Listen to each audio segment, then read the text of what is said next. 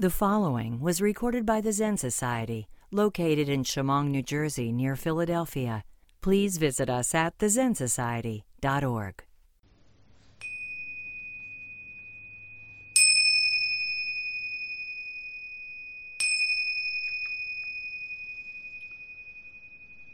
Dharma, incomparable, profound, minutely subtle, pervading the entire universe, revealing right here, right now, is rarely experienced, even in hundreds, thousands, millions of eons.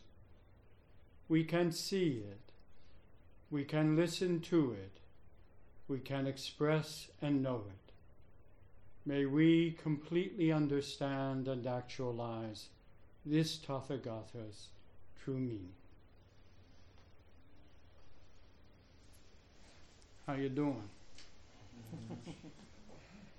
So before I continue, I have to get something off my heart.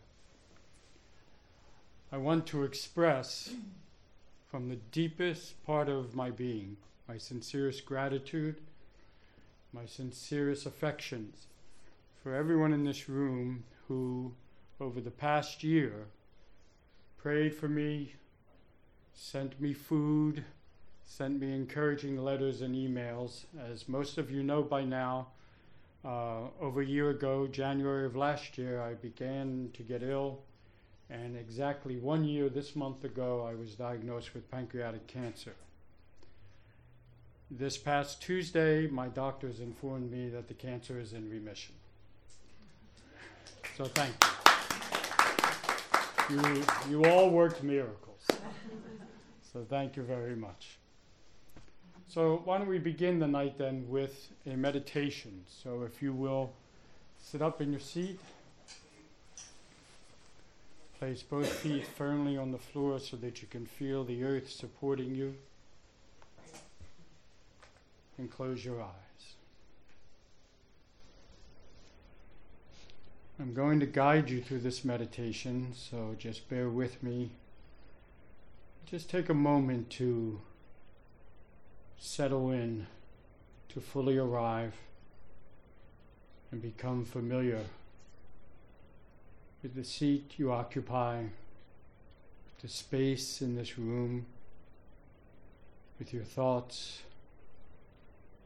with any bodily sensations or mental formations. Just begin to just relax into your posture, allowing yourself to let go of a few moments ago when you arrived, and most certainly of the illusion of some tomorrow. And if only for tonight, if only for this moment, embrace the very thought, the very notion that all there is now. And what we do with this now, what we do with this moment, matters.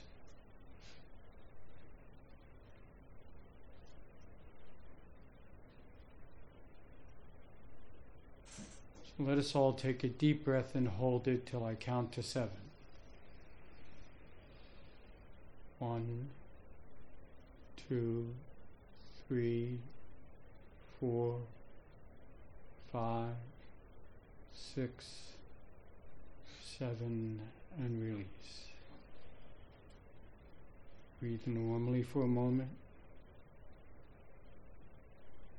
and breathe in. Hold your breath.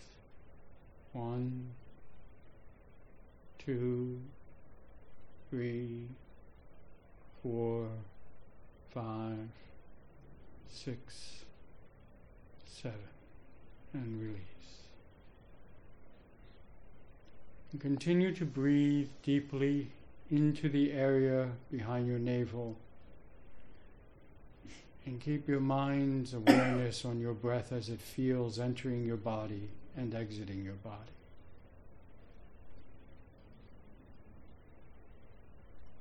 Once again, take a deep breath and hold it. 1, 2, 3, 4, 5, 6, 7, and release. Once again, continue to breathe slowly and deeply, following your breath. Stay with your breath. Breathing in, breathing out.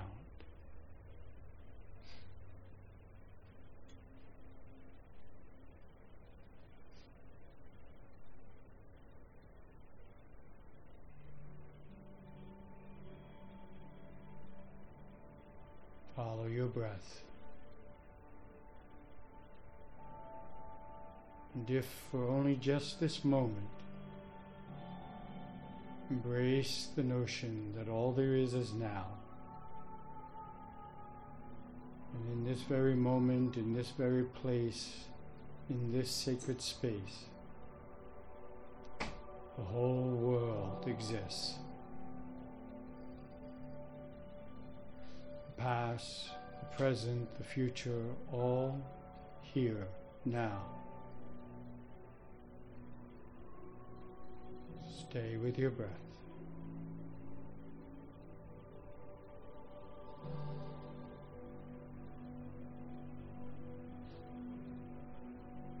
Breathing in, breathing out.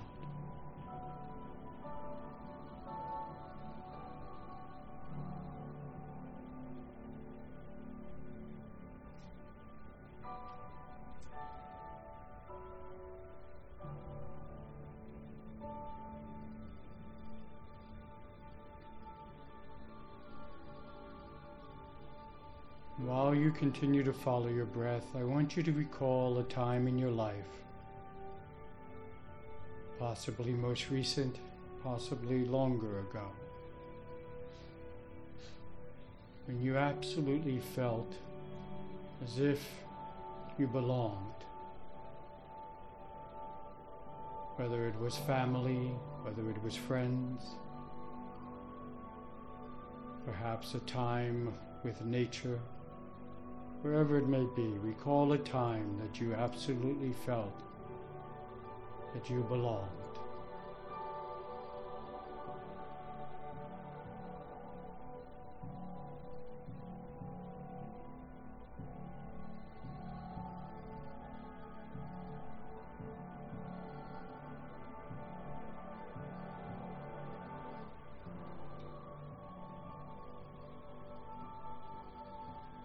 Now recall a time that you loved someone and you knew this with your heart and every bone in your body.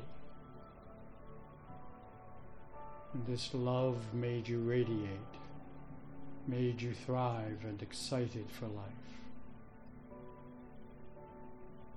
And while you're at it, recall a time that you absolutely knew you were loved.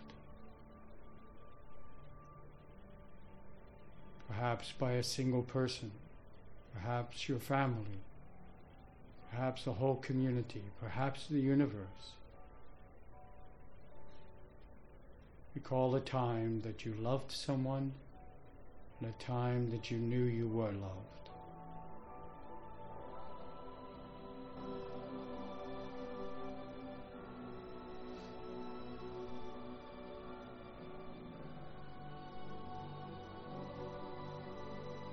Continue to follow your breath, breathing in these memories as if you are carrying them to the cellular level of your body where you feel them again and again and again.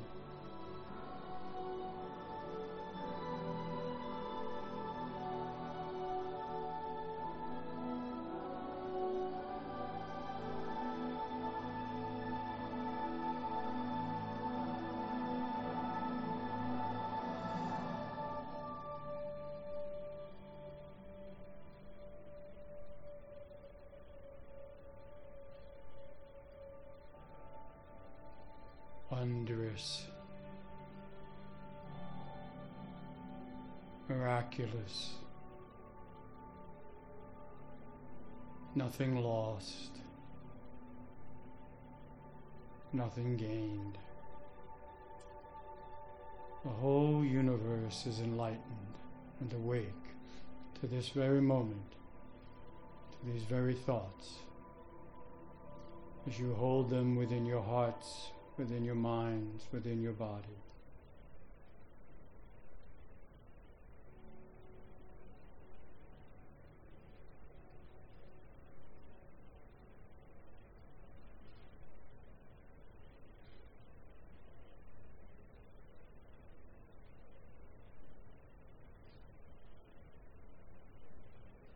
Continue to follow your breath.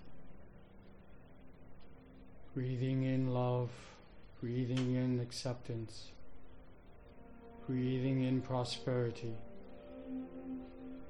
breathing in wholeness and longevity, breathing in life. And as you exhale, extending all of that and so much more to those in your memories who you love, to those you care about.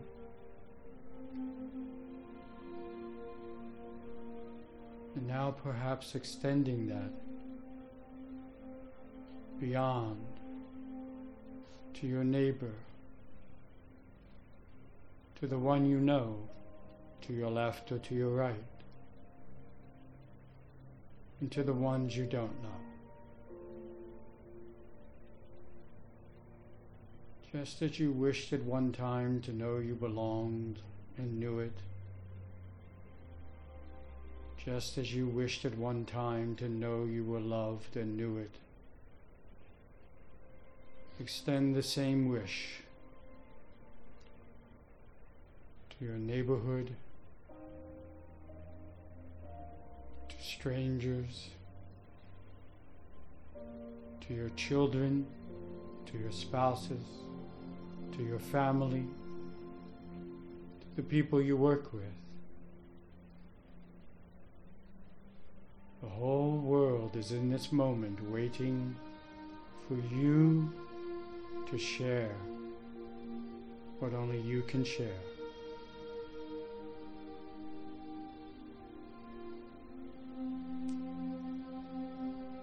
Following your breath as you breathe in, continue to breathe in the memories of love and belonging. And as you exhale, imagine your breath carrying that wish for the whole world.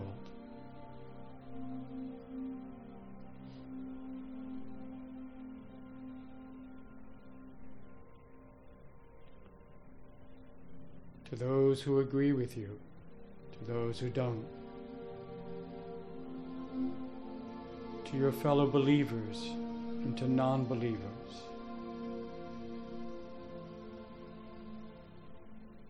to those who accept you and to those who don't. On this very, very special weekend, we share our life, our love, our hope for the world.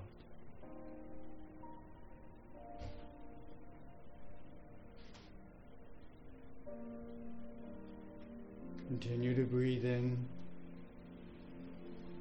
and holding it in the bosom of your heart and your body and your bones and your cells, and releasing all of that to everyone, known and unknown.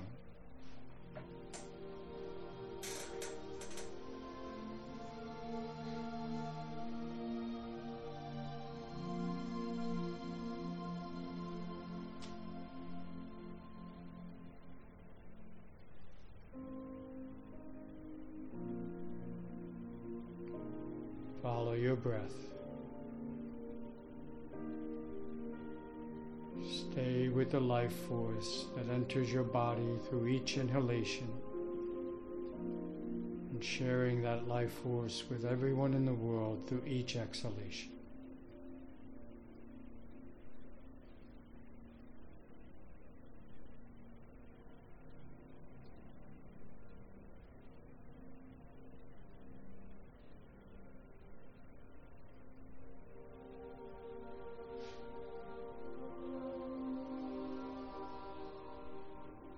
We make this moment a prayer. We make this breath upon which the prayer will be shared. That all beings everywhere, young and old, healthy and not so healthy, parent and child, spouses, friends and enemies and neighbors, strangers and those we know, nations throughout the world, that they may be reconciled.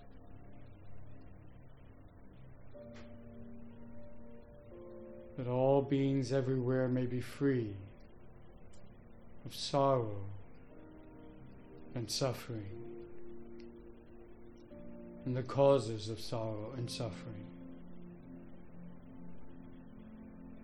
That all beings may be content and possess the causes for contentment and abundant prosperity. That all beings may live in peace.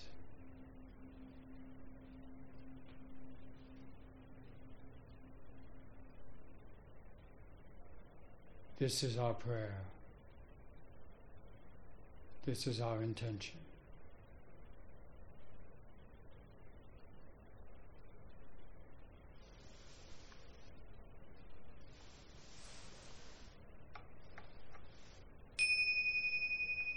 Open your eyes.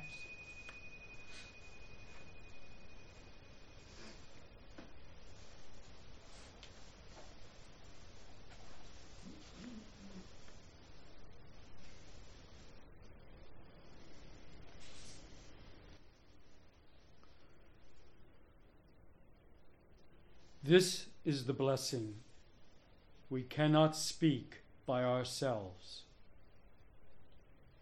This is the blessing we cannot summon by our own devices, cannot shape to our own purposes, cannot bend to our own will.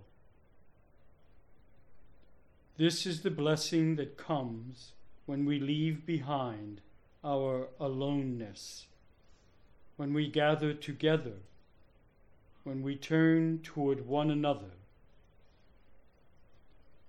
This is the blessing that blazes among us when we speak the words strange to our ears, when we finally listen into the chaos, when we breathe together at last.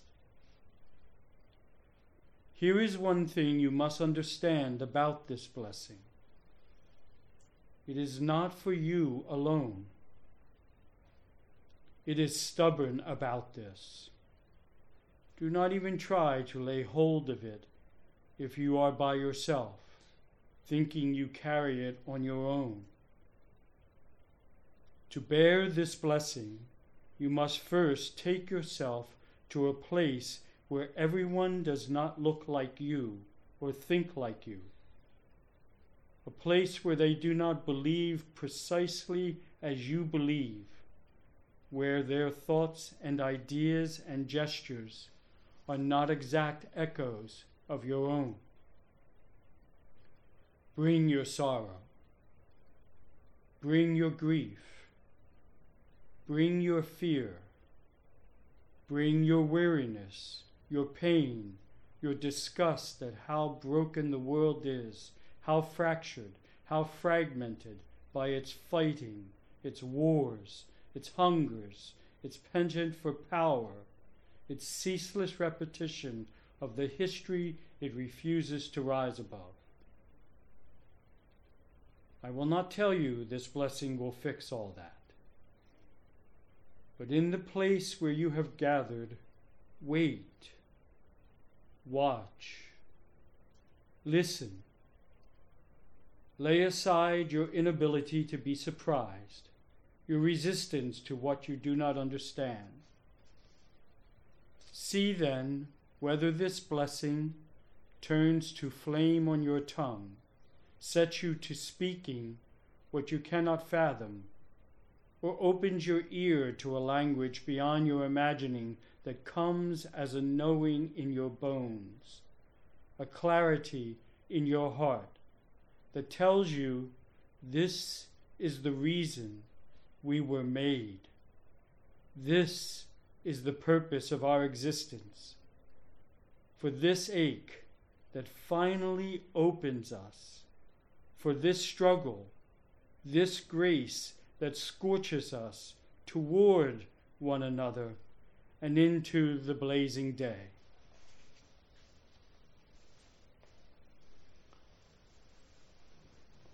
Whew. Hi, welcome.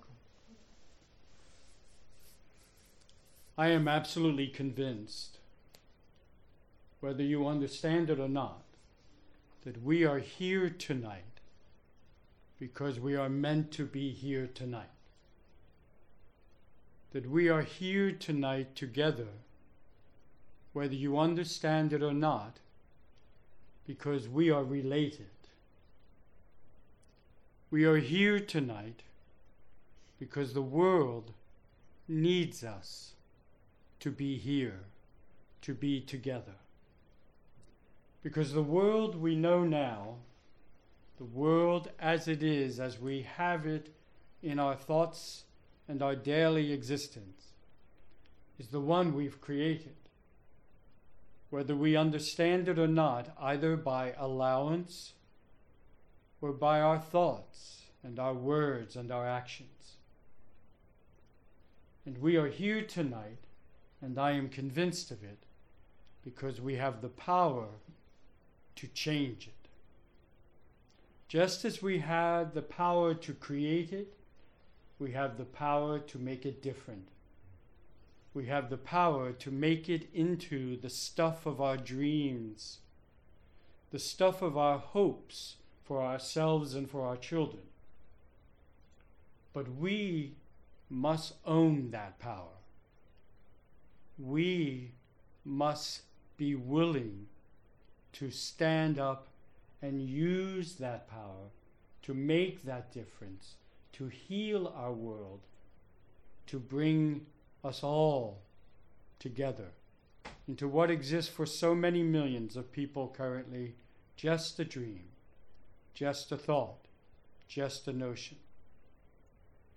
And so we began with a simple meditation, whether you understand it or not, dated centuries old, all the way back to the time of the messiahs, of the prophets, of the Buddhas, of the Mahasattvas and the Bodhisattvas.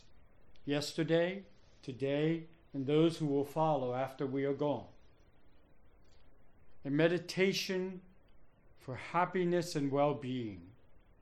A hope for liberation from suffering and its causes. But even they knew, and when you read of their lives and of their history and of their work, the evidence is there. Even they knew that all the hopes and all the prayers and all the dreaming and all the wishes had no power without action, without a willingness on their part to act sometime in ways beyond our imagination to bring it about. A dream yet to be fulfilled. A dream handed on to us as we slept quietly in our safe beds at home at night, or as we reminisced and thought of days past, and maybe one or more of those days to be renewed and repeated again. But as we must now, because we have been brought together for that purpose, as we must now believe we have the power to bring about. So over the last 4 or 5 months, we have been taking a specific look at this notion of community. The guiding light and spirit of this community, the monks of Pine Wind, and millions of other monks and nuns and priests and clergy and lay people throughout the world who dream of a world where one day such words as brother and sister will be more than just vocabulary, more than just language. And last month, if you remember and if you were here, you heard me call for the need of a new language. You heard me say that if we are ever going to achieve this dream, if we are ever going to create this world we imagine and hope for, we need a new language. We need a new way of relating to each other. Now, usually, when we think about the notion of community, the very word itself often sets us up with a kind of idea of a spiritual aspect of it. And while this is true, that community is indeed part of spirituality of any truly spiritual being, and the desire to create community, I want to share with you for a moment a representation of community that extends beyond that notion. And I want to strongly encourage everyone to get a copy of David Brooks' book, The Second Mountain, The Quest for a Moral Life. And as I read this particular part of the book that I'm going to share with you, I was reminded of my childhood. I was reminded of my ages, somewhere around my daughter's age right now, who is 9 years old, when I lived in Northeast Philadelphia. And I want to share with you his vision of community in the world. A healthy community is a thick system of relationships. It is regular, dynamic, organic, and personal. Neighbors show up to help out when your workload is heavy, and you show up when theirs is. In a rich community, people are up in one another's business, know each other's secrets, walk with each other in times of grief, and celebrate together in times of joy. In a rich community, people help raise one another's kids. In these kinds of communities, which were typical in all human history until the last 60 years or so, people extended to neighbors the sorts of devotion that today we extend only to our immediate family. Neighbors needed one another to flourish and survive, to harvest crops, to share in hard times. A person enmeshed in a rich community will have a neighbor who helps her get a job interview when she is unemployed. A teenager feels isolated at home, but there's a neighbor whose door is open, so he hangs out there. In a rich community, there's often a Miss Tompkins, a strong, older lady who seems to be around all the time, who tells teenagers when to turn down the music and tells little children to stop running near the cars, who holds people accountable and enforces community norms. Everybody sort of fears Miss Tompkins, but everybody loves her too. She's the block mother, effectively the mayor here. In these kinds of communities, the social pressure can be slightly overbearing, the intrusiveness sometimes hard to bear, but the discomfort is worth it because the care and benefits are so great. When academics talk about this kind of community, they use the term social capital. The term is not great. Sociologists sometimes try to borrow the prestige of economists by using hard economic-sounding concepts. The phrase social capital suggests that the thing it measures is quantitative, but carefully is primarily qualitative. A community is healthy when relationships are felt deeply, when there are histories of trust, a shared sense of mutual belonging, norms of mutual commitment, habits of mutual assistance, a real affection from one heart and soul to another. Whew. Sounds unfamiliar, but really not. I can remember growing up in such a neighborhood in Northeast Philadelphia, and I can remember those numerous times coming home from school, running from the school bus into the house knowing that my mother would have the dinner ready, and always sitting on the oven was a pot of gravy with meatballs and sausages, and on certain occasions, more than I knew any of us were ever going to eat in one sitting. Only to have her call me to come over to gather the pots that she covered with aluminum foil and the bags of pasta, instructed to take them across the street to Mr. Nolan, who just lost his job, so that he and his family would have something to eat that night.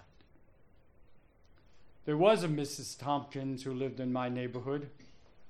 She threw newspapers at us, rolled up, when we would run in and out of the traffic playing kickball or stickball, if you will. And don't even mention to me how they knew what we were doing in the alleyways when we would play combat or some other games. We need a renewed effort, and it must come from the people. It will not come from Washington. It must come from your neighborhood, your homes, your schools, your places of gathering. A renewed effort to get up in each other's face and remind each other we are related.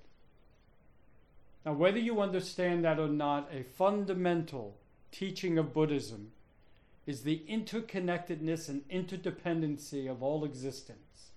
You and I come from one source. Call it God, call it Buddha, call it universe, whatever you call it doesn't matter, as long as you are aware that you and I come from one source, and we have been related for timeless generations. We are related now, and we will be related long after I or you are gone. And we need to act as we are related. We need to understand, as Nike Buddhism teaches, that the only way we're going to start this change is to just do it, is to just declare, like they declared in 1776 on July 4th, that we would be independent. We must be willing to make the declaration of our interdependency and our interconnectedness. None of us can do this alone. None of us get out of here alive. And we all are part of the same state of life, the ship of life. And we all must do our part to straighten out its too long period of poor navigation. It will take courage, first of all, because we have become complacent and lazy and comfortable in our isolation, in our independence. When those men and women of 1776 declared independence from another tyrant existing of that time, they did it with the intention and the dream that we would arrive at e pluribus unum, out of many, one. That was their intention. That was their dream. Now, David Brooks suggests that that dream was real, except for the last 60 or so years. That people knew what it was like to be a neighbor. That people knew what it was like to be a parent to not only your biological children, but to your neighbor's children who may need your parenting at a time when other parents or their parents in particular may feel too weak or unable. 2 weeks ago, I did something that I regret I hadn't done more often before then. I make no excuses for it. I spent a whole day with my father. We took a ride together to his hometown where he grew up to lay palm-made crosses on the graves of my aunts and uncles, my grandparents, his parents, and so forth. And as we made our way back from this total 6-hour round trip event, we drove past the farm that he remembered growing up on in the summers of his life. And he shared with me stories. And we walked on that farm as far as we could because it has new owners. And he shared with me stories going up and stories coming back. And by the time he shared his last story with me, pulling into the driveway of Pinewind to drop me off, I was full of tears. And I told him I was sad. I was sad, I said, Dad, for all of us. Oh, if I only had the power to bring everybody I knew and loved to the experiences that he shared of family and neighborliness and coming together to help during the harvests and in those difficult times. We need a renewal of this in our country and in the world. If not now, when? How bad does it have to get before we are willing to wake up and say, no more? Because it doesn't have to be this way. Now, I am by no means suggesting that my childhood or everyone else's childhood in this room was, one of Disney. It certainly wasn't.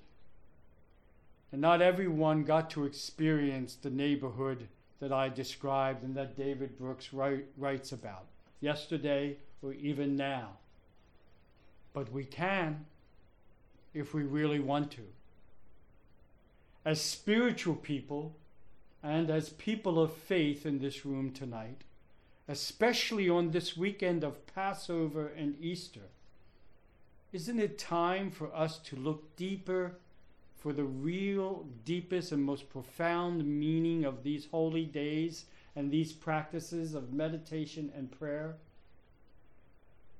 Wednesday morning at the 9:30 sitting that I handled for Genjo because he hurt his back while my back was hurting, I told the few people that were there that morning that the real meaning of this spirituality, the real meaning of our religious faith, the real meaning of meditation and prayer and intention and mindfulness has to do with the fundamental conviction of all of these great teachers and masters, of this teacher,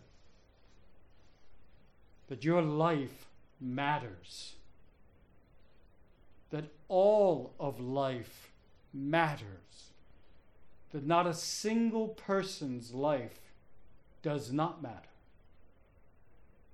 I am convinced, as many of you in this room who have heard me over the years teach and repeat myself over and over again, that your birth was not some random happening on a particular birthday. That the very second, the very day, the very week, the very month, and the very year of your birth was prepared and intentionally and meaningfully and purposefully took place. That you were born for a real meaning, so much more than just the pursuit of some personal happiness. And that pursuit, I often ask people, how is that going for you? You see? And that perhaps it is time, whether you have began or have not yet began, to get serious about asking yourself, What is that happiness I pursue? Both in his book, David Brooks, and all of the great teachers have said it can be found in only one place. It can be known in only one place. It can be discovered in only one place. And it can be sustained in only one place. And that is relationship.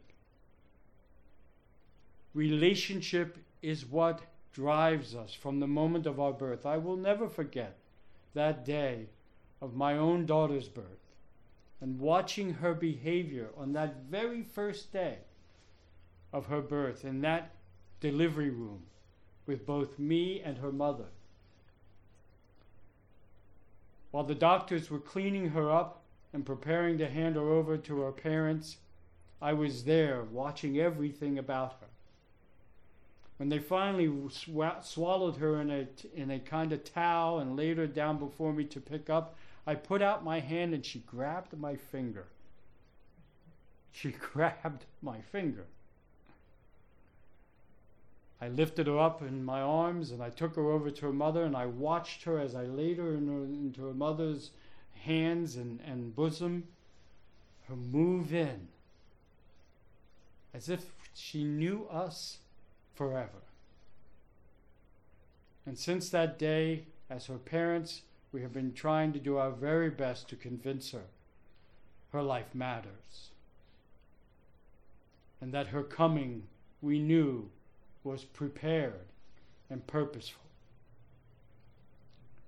And I know that she will forget, just as I forgot, just as you forgot, the wondrous reality of your true existence as the Buddha declared it. Wonder of wonders, miracle of miracles. Nothing is ever lost about you. There's nothing more you need to gain, he said. You are Buddha, as all beings are Buddha.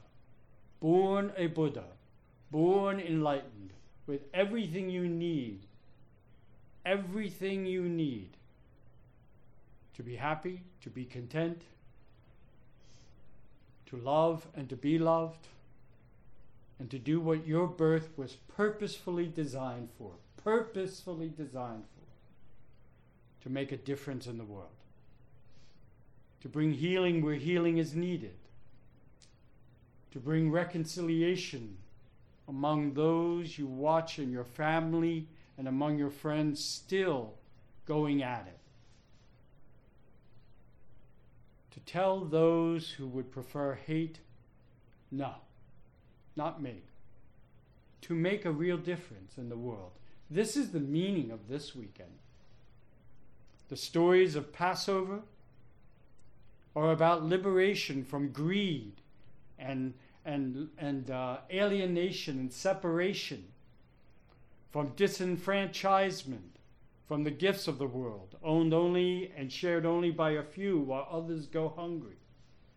The story of Easter is about your power, not just the power that Jesus had, but your power, a power even greater than death itself. But we have to own it. My job and the job of my fellow monks in our robes to my right and throughout this room that you have encountered in your times here is hopefully just to remind you by our own behavior.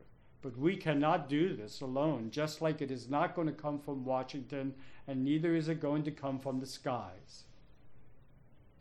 I often say to people, we have already been given the solution. What the teachers and the masters of old are waiting for is for us to use it. For us to use it. We need to become Mrs. Tompkins, wherever Mrs. Tompkins is needed. In the icon of the Bodhisattva of compassion, the highest consciousness of Buddha's teachings, her statue, when you leave tonight, is the first one to your left on that altar to your left as you go through that door. Avalokitesvara, the Bodhisattva of compassion, hears the cries of the suffering in the world. And if you take time to look at that statue, she's holding an urn by her heart, and it's tilted over. And the teaching goes, she hears the cries of suffering and pours out the oil of compassion upon the suffering. Avalokitesvara is neither male nor female, only when necessary. Appears as a woman when a woman is needed, appears as a man when a man is needed, appears as Mrs. Tompkins, appears as the neighbor with the pot of gravy, appears helpful in any way needed. The teaching goes on to say, you are the Bodhisattva, Avalokitesvara. You are the Bodhisattva called to be what is ever needed at any moment, at any given time. Walking down the street, you see someone fall. Just simply walking over and giving them the hand. Avalokitesvara, the Bodhisattva of compassion. We do not have to make big projects out of this. We can do this in the house. When you know that your mother or father or your sibling or your spouse is just having a bad day. We all have them. I've got about 372 I can tell you about just in the last year. Okay? Just having a bad day, and we remember that before we strike out with anger. We call upon patience that is already within us, the Buddha said. All the patience in the world you need to be patient exists within you. There's no excuse. There's no excuse. All you need to do is to declare it. All you need to do is to call it up. We meditate for long hours, the monks and I, as you are called to do the same, to train this mind that has wandered off with so much distraction, to train it to stay present to this body and to the gifts that exist within this body, this miraculous body that within a year, with the help of others, with the help of bodhisattvas, brought a cancer that was supposed to kill me into remission. This miraculous body that responded, I'm confident, in the same way to my mother that I witnessed my daughter respond to her mother. This miraculous body whose soul or spirit or heart, whichever you prefer, longs, yearns for goodness in the being it occupies and in the world. But I'm telling you, if you just keep watching the news and just keep getting upset about what you see and go back to your isolated corners, nothing is going to change. And those powers that are active, they are active. If you don't know that by now, you haven't been paying attention. Those powers that would rather hate and separate families and separate thoughts of love for thoughts and substitute them for thoughts of hate, those powers, they never stop. They never get tired. They never get complacent. They never get lazy. Because there's a lot to be afraid of in the world when you're alone. And fear is what drives that. We are called to dominate the fear within us and to do something about it through our meditation and our prayer and our benevolence toward each other. This is how we change it. Gandhi said, you want change? You must be the change you want the world to be. Otherwise, it's not going to happen. And so Gandhi, who was enjoying somewhat of a good life as an attorney, and what an attorney made in his day, decided to give that all up and become what he became. And look what he did. One little old, bony, frail man conquered the most powerful empire of his time and threw them out of his country. See? And how did he do it? With one word. No. No, I will not hate. No matter how many times, when he was asked about his revolution, to define it, he said, here is my revolution. No matter how many times the British strike me with their sticks, I will not rise to strike back. No matter if they break my body, I will not rise to break theirs. Simply a declaration. No. Was it easy for him? No. Was it easy for those in 1776 to make the sacrifices they made to liberate us from the chains that bound us at that time as a nation? No.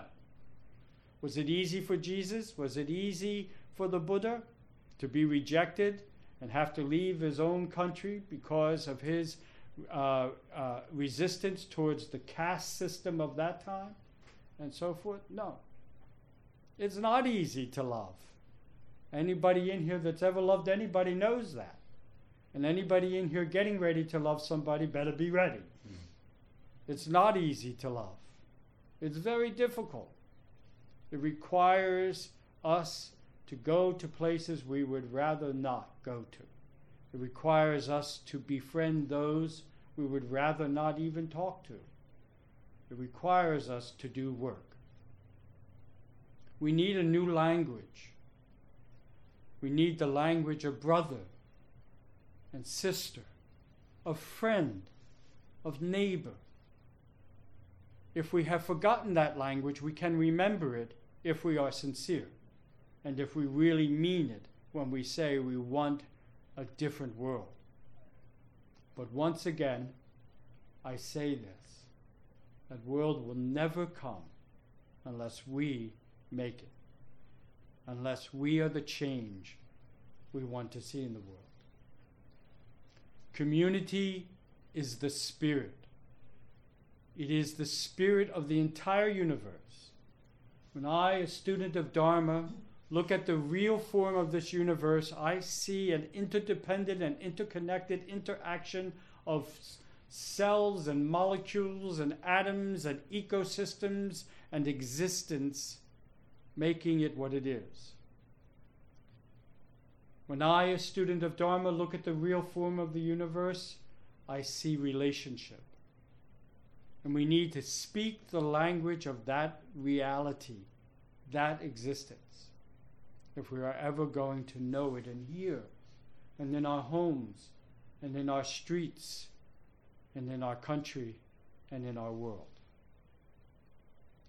If not now, when?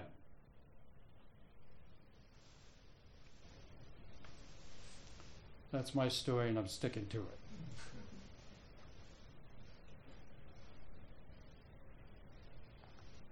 Now it's your turn, because I'm done.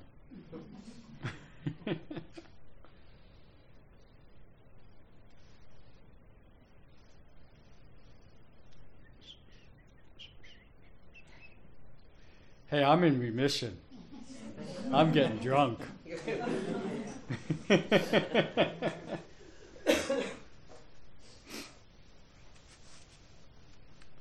Your thoughts, your questions?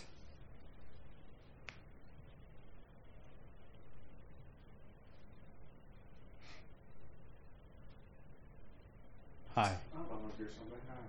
Hi. My name's Tom. I'm here with my wife Bree. We're from Maryland. Hi. It's the first time being here, so thank you. Welcome. But what you're saying about relationships really sounds valuable. We're both high school teachers in Maryland, and we've adopted a restorative practices model where we're really trying to focus on building relationships before we even start, getting into instruction, with the idea that no one's really going to learn anything from you unless you build that relationship with them. So I can see the value in what you're saying, and I look forward to kind of continuing that work. Thank you. And thank you for that work. I would just change something you said. It's quintessential. Again, as you just shared, as you know, from the work you've started, and the work I've been doing for 44 years, I am convinced that outside of relationship, there is no possibility. There is no possibility. And our schools, we are currently involved in learning more about how we can get into the schools with mindfulness and meditation training as a way of developing relationships with students. Today is also the anniversary of Columbine, that tragic, terrible event when 17 students who would have never imagined it were murdered in their school and what have you. So such work as yours, it's like ridiculous for me to even suggest is so valuable and needed. It is quintessential. It is quintessential that our children feel safe. It is quintessential that our children know that adults, whether as parents or teachers, those of you who are also teachers and professionals in those fields, will be there for them in relationship with them, not when the tragedy strikes, but to prevent the tragedy from striking. See? So thank you, and thank you for your work in Maryland. Thank you for thinking of joining us this weekend. It's a long ride. We're in Maryland. We're in Cecil County, so it's probably 2 hours, but we're staying with her family in Sea Isle tonight. So. Oh, Sea Isle, down your neck of the woods, Rob. Great. Thank you. Thank you very much. Anyone else?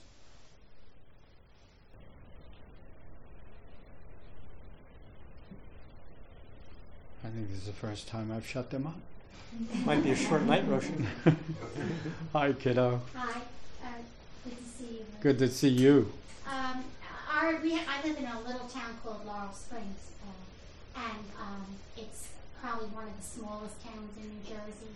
There's Tavistock and Hynella, then I think there's us. And we're at the tail end of the economic whatever that exists in South Jersey. We're kind of, the further on you go down the pike, there's that whole kind of economic gap and not much development after that. And anyway, there's been two things that have really helped us quite a bit in terms of community. One is I live next to a park that long ago one man kind of cleaned it all up by himself almost and dedicated it to Walt Whitman. And so a few years ago they had a dumping, the town dumped concrete down there or something, so everybody got livid about it. And so they made amends and they got the county involved somehow. I think our mayor had a lot to do with it. But all of that's kind of been that focus on repairing that, and that love and energy needed to do it has created this beautiful little park down there now, dedicated to Walt Whitman, who's got to be, again, just a great figure to have in your town kind of thing. We have a little house dedicated. But we're fortunate to have had that, because that's something everybody can connect with. And we had a big cleanup, and we had Boy Scouts there. They had a great time, the kids. I just love seeing them in the dirt and playing and all the leaves. And thank God the mothers didn't get upset, because there was all these crappy leaves all over the place, and they were getting dirty, and it was just great. And but that kind of thing, I think is something that can really help. So if you can find something in your community, and start maybe with just a couple blocks, and canvassing your neighbors. What do you want to see? That we had a minister in town do that. What do you want to see for this town? What do you want from this town? What can you feel you can do? Yeah, because that's your town. Yeah. That's your town. Mm-hmm. That's where you live. And I want to take what she just said and expand it to this. Everybody lives in the town that is your town, that you live in, and it belongs to you, just like we all live in this nation that is our nation. It's not just the nation of a few, it belongs to us. So on your block, as Nancy suggested, in your county, in your state, in your country, what do you want to see? And get about the business of doing your part, whatever it may be. Doesn't matter what it is, but the business of doing your part to making that happen. You see, instead of waiting for somebody to make it happen. One of the comments over following the tragedy of the fire of Notre Dame this past week, one of the comments that I heard in the news channel that I was watching that day was from a Frenchman who said, we've already raised $1 billion to restore Notre Dame. But Notre Dame was dilapidating and falling apart apparently for years, and they couldn't get any money from anyone to help fix it. So why do we wait for the tragedy? You see? We have to stop waiting for a reason. Isn't the state of the world right now reason enough? I love Walt Whitman. I hope they got some of his poems laid out there. Great. No one else loves him. You know Deacon Jim Casa? He's a Rhodes Scholar of Walt Whitman. Oh, is he? So if you ever run into Jim Casa, he's at Sacred Heart in Mount Holly. Oh, okay. He's been here with Rabbi Simon and I when we did our show together. The three whatever it was called. Three Amigos. The Three Amigos and what have you. And he's a fanatic of Walt Whitman. Yeah, he could probably quote him in his sleep, standing on his head. Anyone else? Hi again. Hi. I think something that I am aware of and experience, which I think has a poignancy that's sometimes difficult to embrace, is since mindfulness has entered now the United States, sometimes it's presented and people use it in a way, like when I went to a seminar with all fellow clinicians, oh, look at what tools we have. So what's so sad about that is that the mystery is removed, the unknowingness that is needed, and the sacredness. And it's going to have a shrunken experience. Already has. You know, and so I think one of the difficulties when you say, why do we wait so long, is because we're so in our heads and don't operate from the ability to feel our heart and soul, and therefore the other's heart and soul, that it takes on less of a meaningful relationship. And that's where that version you make reference to of mindfulness, how it is taught in the marketplace. Yes. You know, the sad thing is that John Kabat-Zinn, who started all of this, got this from his Zen master. Okay, learned this in Zen training as a layperson monk in that particular community. But the mighty dollar ate him over, and he made a lot of money on spreading mindfulness techniques and training and so forth. But I agree with you that that version has left out the fact that we train, and I speak as a monk now. I've been training for 44 years in mindfulness and in meditation in order to be in right relationship with others. So this whole notion of mindfulness training, mindfulness practice is, again, as the reading I shared about the blessing, not for me alone. It's not to make me more prosperous or just to help me with my stress level, but to bring me into relationship. Everything we do, whether it's meditation or mindfulness, is intended to break down the barriers, as Rumi wrote about it when Rumi talked about love this way. He said, our task is not to go in search of love.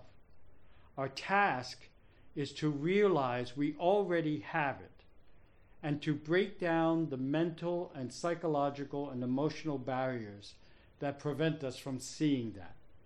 So mindfulness, practice and training, meditation, is intended to awaken us, reawaken us, if you would, which is what I prefer, to, again, each other. So if our spirituality, whatever that may be, whatever we call spiritual, if that spirituality does not help to strengthen my already aware connectedness with others, but bring me into more relationship with others and the world, then I often consider that to be a very false faith. So hopefully you had this experience when you were going through your medical condition where you met an actual healer, that even if they didn't know it, they were doing Tonglen and taking in Yes. your pain. Yes. But most of us don't meet that in the physicians and the healers or the clinicians. Mm-hmm. Not that these people don't have the intention to heal, but the missing piece is something that, if you tend to be intellectual, you've put aside, unfortunately. Well, let this be some glimmer of hope for you. Mm. My oncologist was one of the most spiritual kids, younger than me, maybe in his early 40s. One of the most spiritual, compassionate beings I ever met. And he just doesn't know it, you see? And he just doesn't know it. So if we're lucky, we run into clinicians like that, if we're fortunate. But again, more and more, we need to remind them, as I reminded him every time I would visit him, and he would behave in exactly the way I needed him to behave at that moment. I never left the room without giving him a hug and whispering in his ear, "You got this, okay? You got this." So those in the clinical field that we recognize we need to affirm and lift up. And those we see that just seem to be missing that one little piece, we need to support them some way too, by saying, maybe like I had to say to one doctor who came to visit me in the hospital one day, "You need to leave now." Okay? All right? There are doctors in the room, so be careful. They're not used to that.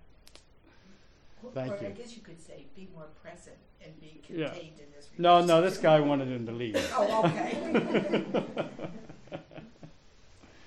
Thank you. Anyone else?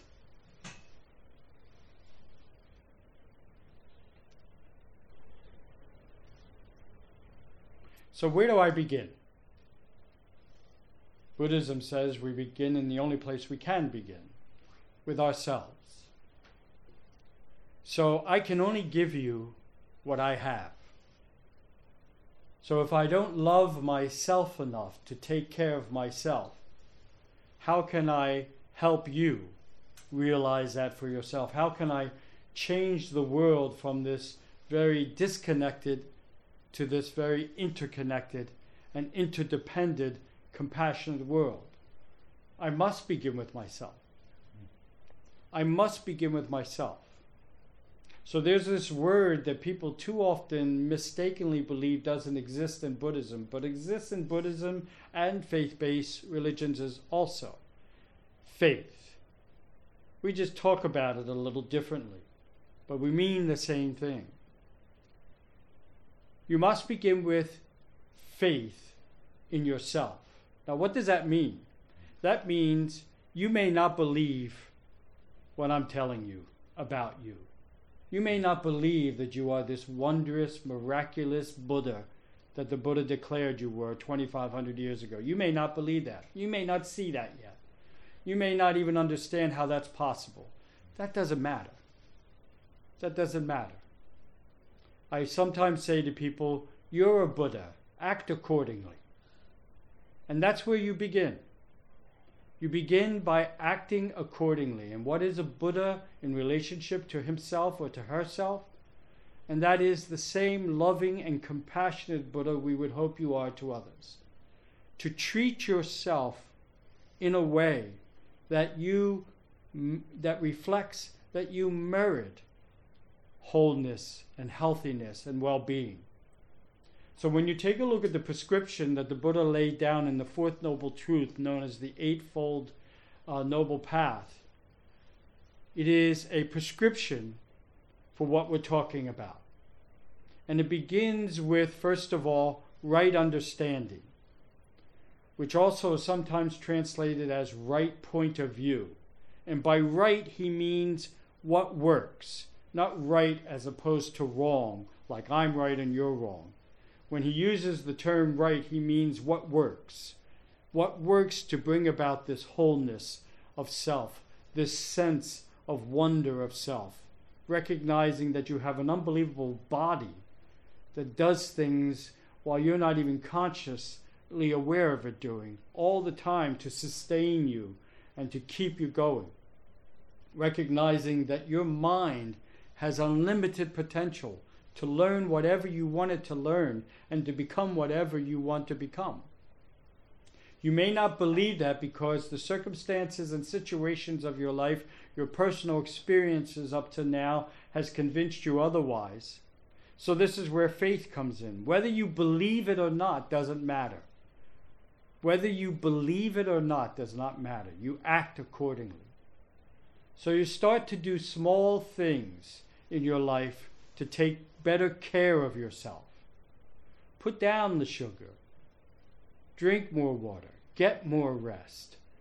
Laugh more often. Have some fun. Listen, you have to have fun 90% of the time. Okay? So the formula is 90% of the time, whatever it is you're doing, don't do it unless you're going to have fun. I'm an old Star Trek Trekkie. And Captain Kirk, the only real Star Trek captain of the universe, Captain Kirk, whenever he was given a mission, always asked the question, will it be fun? Before he would take it. You have to have fun. You have to laugh. Let me tell you something my cancer has taught me. You have to have fun. Okay? When I think of all the years I was just too serious about life, you have to have fun. And so you have to laugh. And you have to help. And the best way to laugh is to laugh with others. So have some fun. Take care of your bodies. Don't take them for granted. If you had told me 10 years ago, because this is what they told me, that the tumor that was growing in me was there for 10 years. If you had told me 10 years ago that I had a tumor, I would have laughed you out of the room. Or that I was going to one day have cancer that could have very well taken my life, may still take my life. It's only in remission. If I would have laughed you out of the room. But you need to know that I take my body a lot more seriously today. You don't have to wait for that to happen. Do it now. I watched a naval admiral talk about this. And it's a practice that my first Zen teacher, who was my father, taught me. Make your bed in the morning. Watch what happens when you go back to your bed at night when it's made. It means something. It feels so good to go into when you've made it in the morning after you get up. Take time to enjoy the foods you eat, to smell them, to taste them. We're going to conclude the evening with my most favorite ceremony, the rendition of the Japanese tea ceremony. And what is at the heart of that is being fully present to every moment of the ceremony. That includes feeling the warmth of the tea in the bowl, feeling the bowl itself and the energy of the person who made it. When you can get to that point in your life where you touch and see things in a way that they fascinate you, mundane things like a bowl of tea fascinate you, you're on your way to what we're talking about. And then while you're taking care of yourself, take care of others. Take care of your spouse. Don't take for granted any moment with them. I often say to people, on 9/11, every single one of those people in those towers assumed they were going home. And every single one of the people they left behind in their homes assumed that those people were coming back tonight. Say goodbye like you really mean it. Say hello like you really mean it. Say I love you until your voice runs out. Say it every chance you get. Say it to your spouse, say it to your children, say it to your friends. Don't take a single one for granted. 10 years ago, a room full of people, 1 out of 20-some people got cancer. 1 out of 3 get it today. That's what they told me. Think about it. You see? You can pull out of this driveway onto 206 and the truck driver falls asleep from not taking care of his life, comes through that red light. It has happened a dozen times since I've moved here, where you hear the helicopter fly in and take out the poor soul that was hit. Take not a moment of life for granted, because as we say, as you will hear me repeat, as we have repeated in this monastery hundreds of times, and in monasteries, Zen monasteries throughout the world millions of times, gone. Gone. Forever gone. There's no getting it back. Not the moment, not the person, not the opportunity. So take nothing for granted. If you can just begin to apply these few small steps in your life, I promise you, the remembrance of miracles, the remembrance of someone who could no longer hold the paintbrush in his hand to do the painting, and turned to his friend and said, "See that rope? Tie it into my hand. Tie it into my hand." See? Never give up. Never give up. Never give up saying I love you. Never give up saying goodbye like you mean it and hello like you mean it. And take every breath you take as sacred and as gift and as grace. And every exhale, add to that exhale an intention to spread your blessings throughout the world. And you've got them. You've been blessed. Bless others with them. Just getting it. Getting what? You and those you love are going to die. They are not going to be here forever. Now that's not the bad news. Here's the bad news. You and they haven't a clue when. And you live your life as if the opposite is true.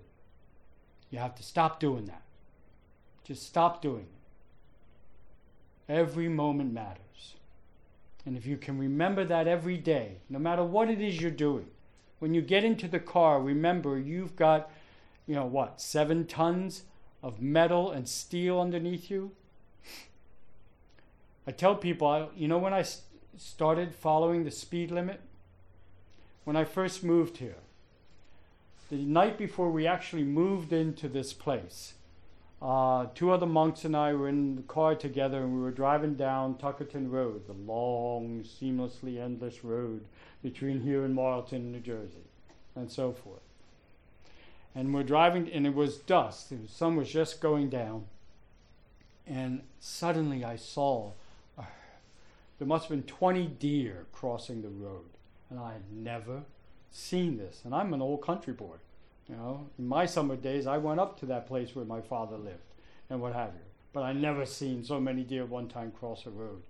And I brought my car to a screeching halt. And when the deer finished crossing the road, I started up again, and to the right was the sign, 45 miles an hour. And I've never gone over it since. 40 miles an hour, 25 miles an hour, whatever it is. Just little things like that, if you can begin to remember and think about them and not forget them. Say goodbye when you mean goodbye, and say with all your heart, and say hello with all your heart. And God forbid, don't stop saying I love you. Not only with words, but with your actions. Hug them till they say, enough! And even if it embarrasses you. Do you know how much I embarrass my daughter? Oh, I love it. I get so much pleasure out of it. She's, Daddy, stop kissing me! Since the day we first met, I've been in love. And I haven't forgotten it. And I don't take it for granted. Don't you? What time is it? 20 after Roshi. You want to check the pot? Any questions?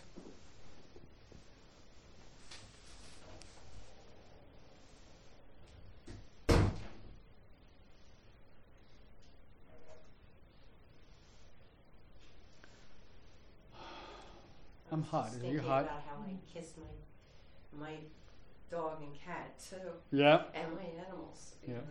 Yeah. Anyone else have pets in here? Am I the only one that says, I'll be back, I love you, I'm just going down to Wawa? I get it. Yeah. Yeah. Hey, think about all they give us. They're the only creatures I know that you can kick in the butt and they still come back for more. Yeah. Yeah. They never are disloyal, never are not loving. Yeah. That's oh, good, I feel better now. Anyone else? So, when the pot is ready, that's what my mother used to say, get away from that, the pot's not ready. When the pot is ready, we are going to end the night with what I thought was only appropriate for Passover and Easter, and that is a sharing of a bowl of tea. Senrikyo, who was a Zen monk and the creator of the Japanese tea ceremony called Chanoyu, part of a Zen practice of monks from the day it first arrived from China into Japan and was refined by the Japanese, known as Cha-do, the way of tea, was designed by Rikyu to bring together exactly what we were talking about tonight. People estranged from each other, fighting warriors of the samurai and so forth, into an environment that not only encouraged but insisted on relationship. The shogun or president of that particular clan of that time called upon Rikyu to design a way in which the warlords could be invited to have a cup of tea, but in a way that expressed peace and the desire for peace and the desire for relationship and the desire for reconciliation. And so Rikyu designed the tea ceremony. I'll tell you a little more about it. Where are we? Are we close? Yes, first. Okay. Would you like that? Why don't you bring it in now? And so Rikyu designed the tea ceremony, and when he finished his design, he uttered these words: all can find peace in a bowl of tea if they know how to prepare it and if they know how to offer it. So I'm going to give you a quick lesson in tea etiquette. We share one bowl in this particular ceremony, and the tea that I am making for you, you need to know, has medicinal and healing properties. In fact, in Zen monasteries, it is also used during long hours of meditation called sesshin, where the monks and I and monks throughout the world meditate through the night for a period of 5 to 7 days. And so it's used at night to not only help us stay awake, but if a monk has a cold or a monk feels ill, it is often the kind of medicine that they give them to help heal their bodies. So the tea is matcha, as it is pronounced in Japanese, a green tea, a powdered tea that you'll witness me prepare for you. And then we share the bowl with each other. So if you have a cold, or if you are concerned about catching a cold or anything like that, even after what I've told you, that's perfectly all right.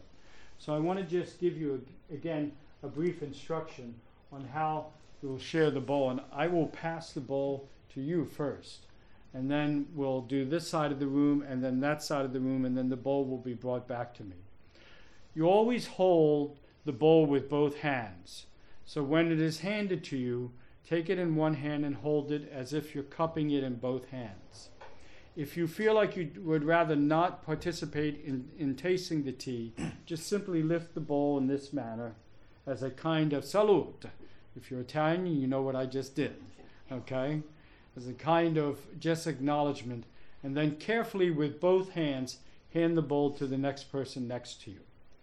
And again, just simply sip from the bowl. You don't have to gulp it down.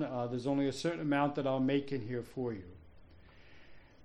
While taking the bowl, either sipping the tea itself or acknowledging like that, also hold in mind your intention for the person you're about to share the bowl with. Remember what Rikyu said, all can find peace in a bowl of tea if they know how to prepare it and they know how to share it.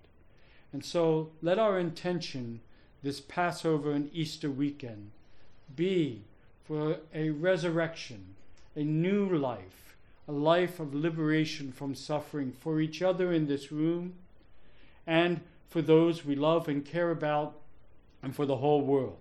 So that when you are taking, feel the bowl in your hands, cupping it, feel it in your hands, and when you sip the tea, taste the tea and feel the tea on your palate.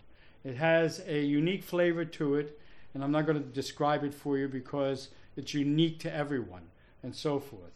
But again, we share this bowl of tea with the intention that we will be the beginning of creating the world we want the world to be.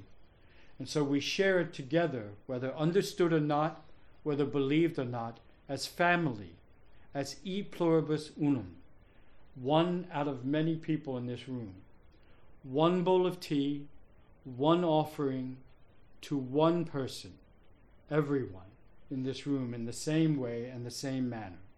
So again, when the bowl is handed to you, take it with one hand, but cup it with both hands as you handle it and as you deliver it to the person next to you.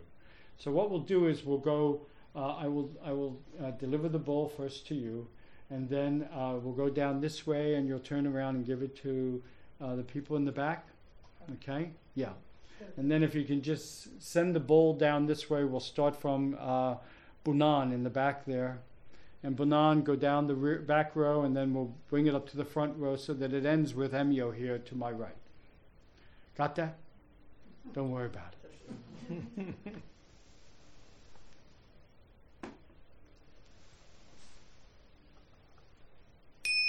While you're waiting, you can sit with your eyes closed in meditation if you like, and just be present to this moment.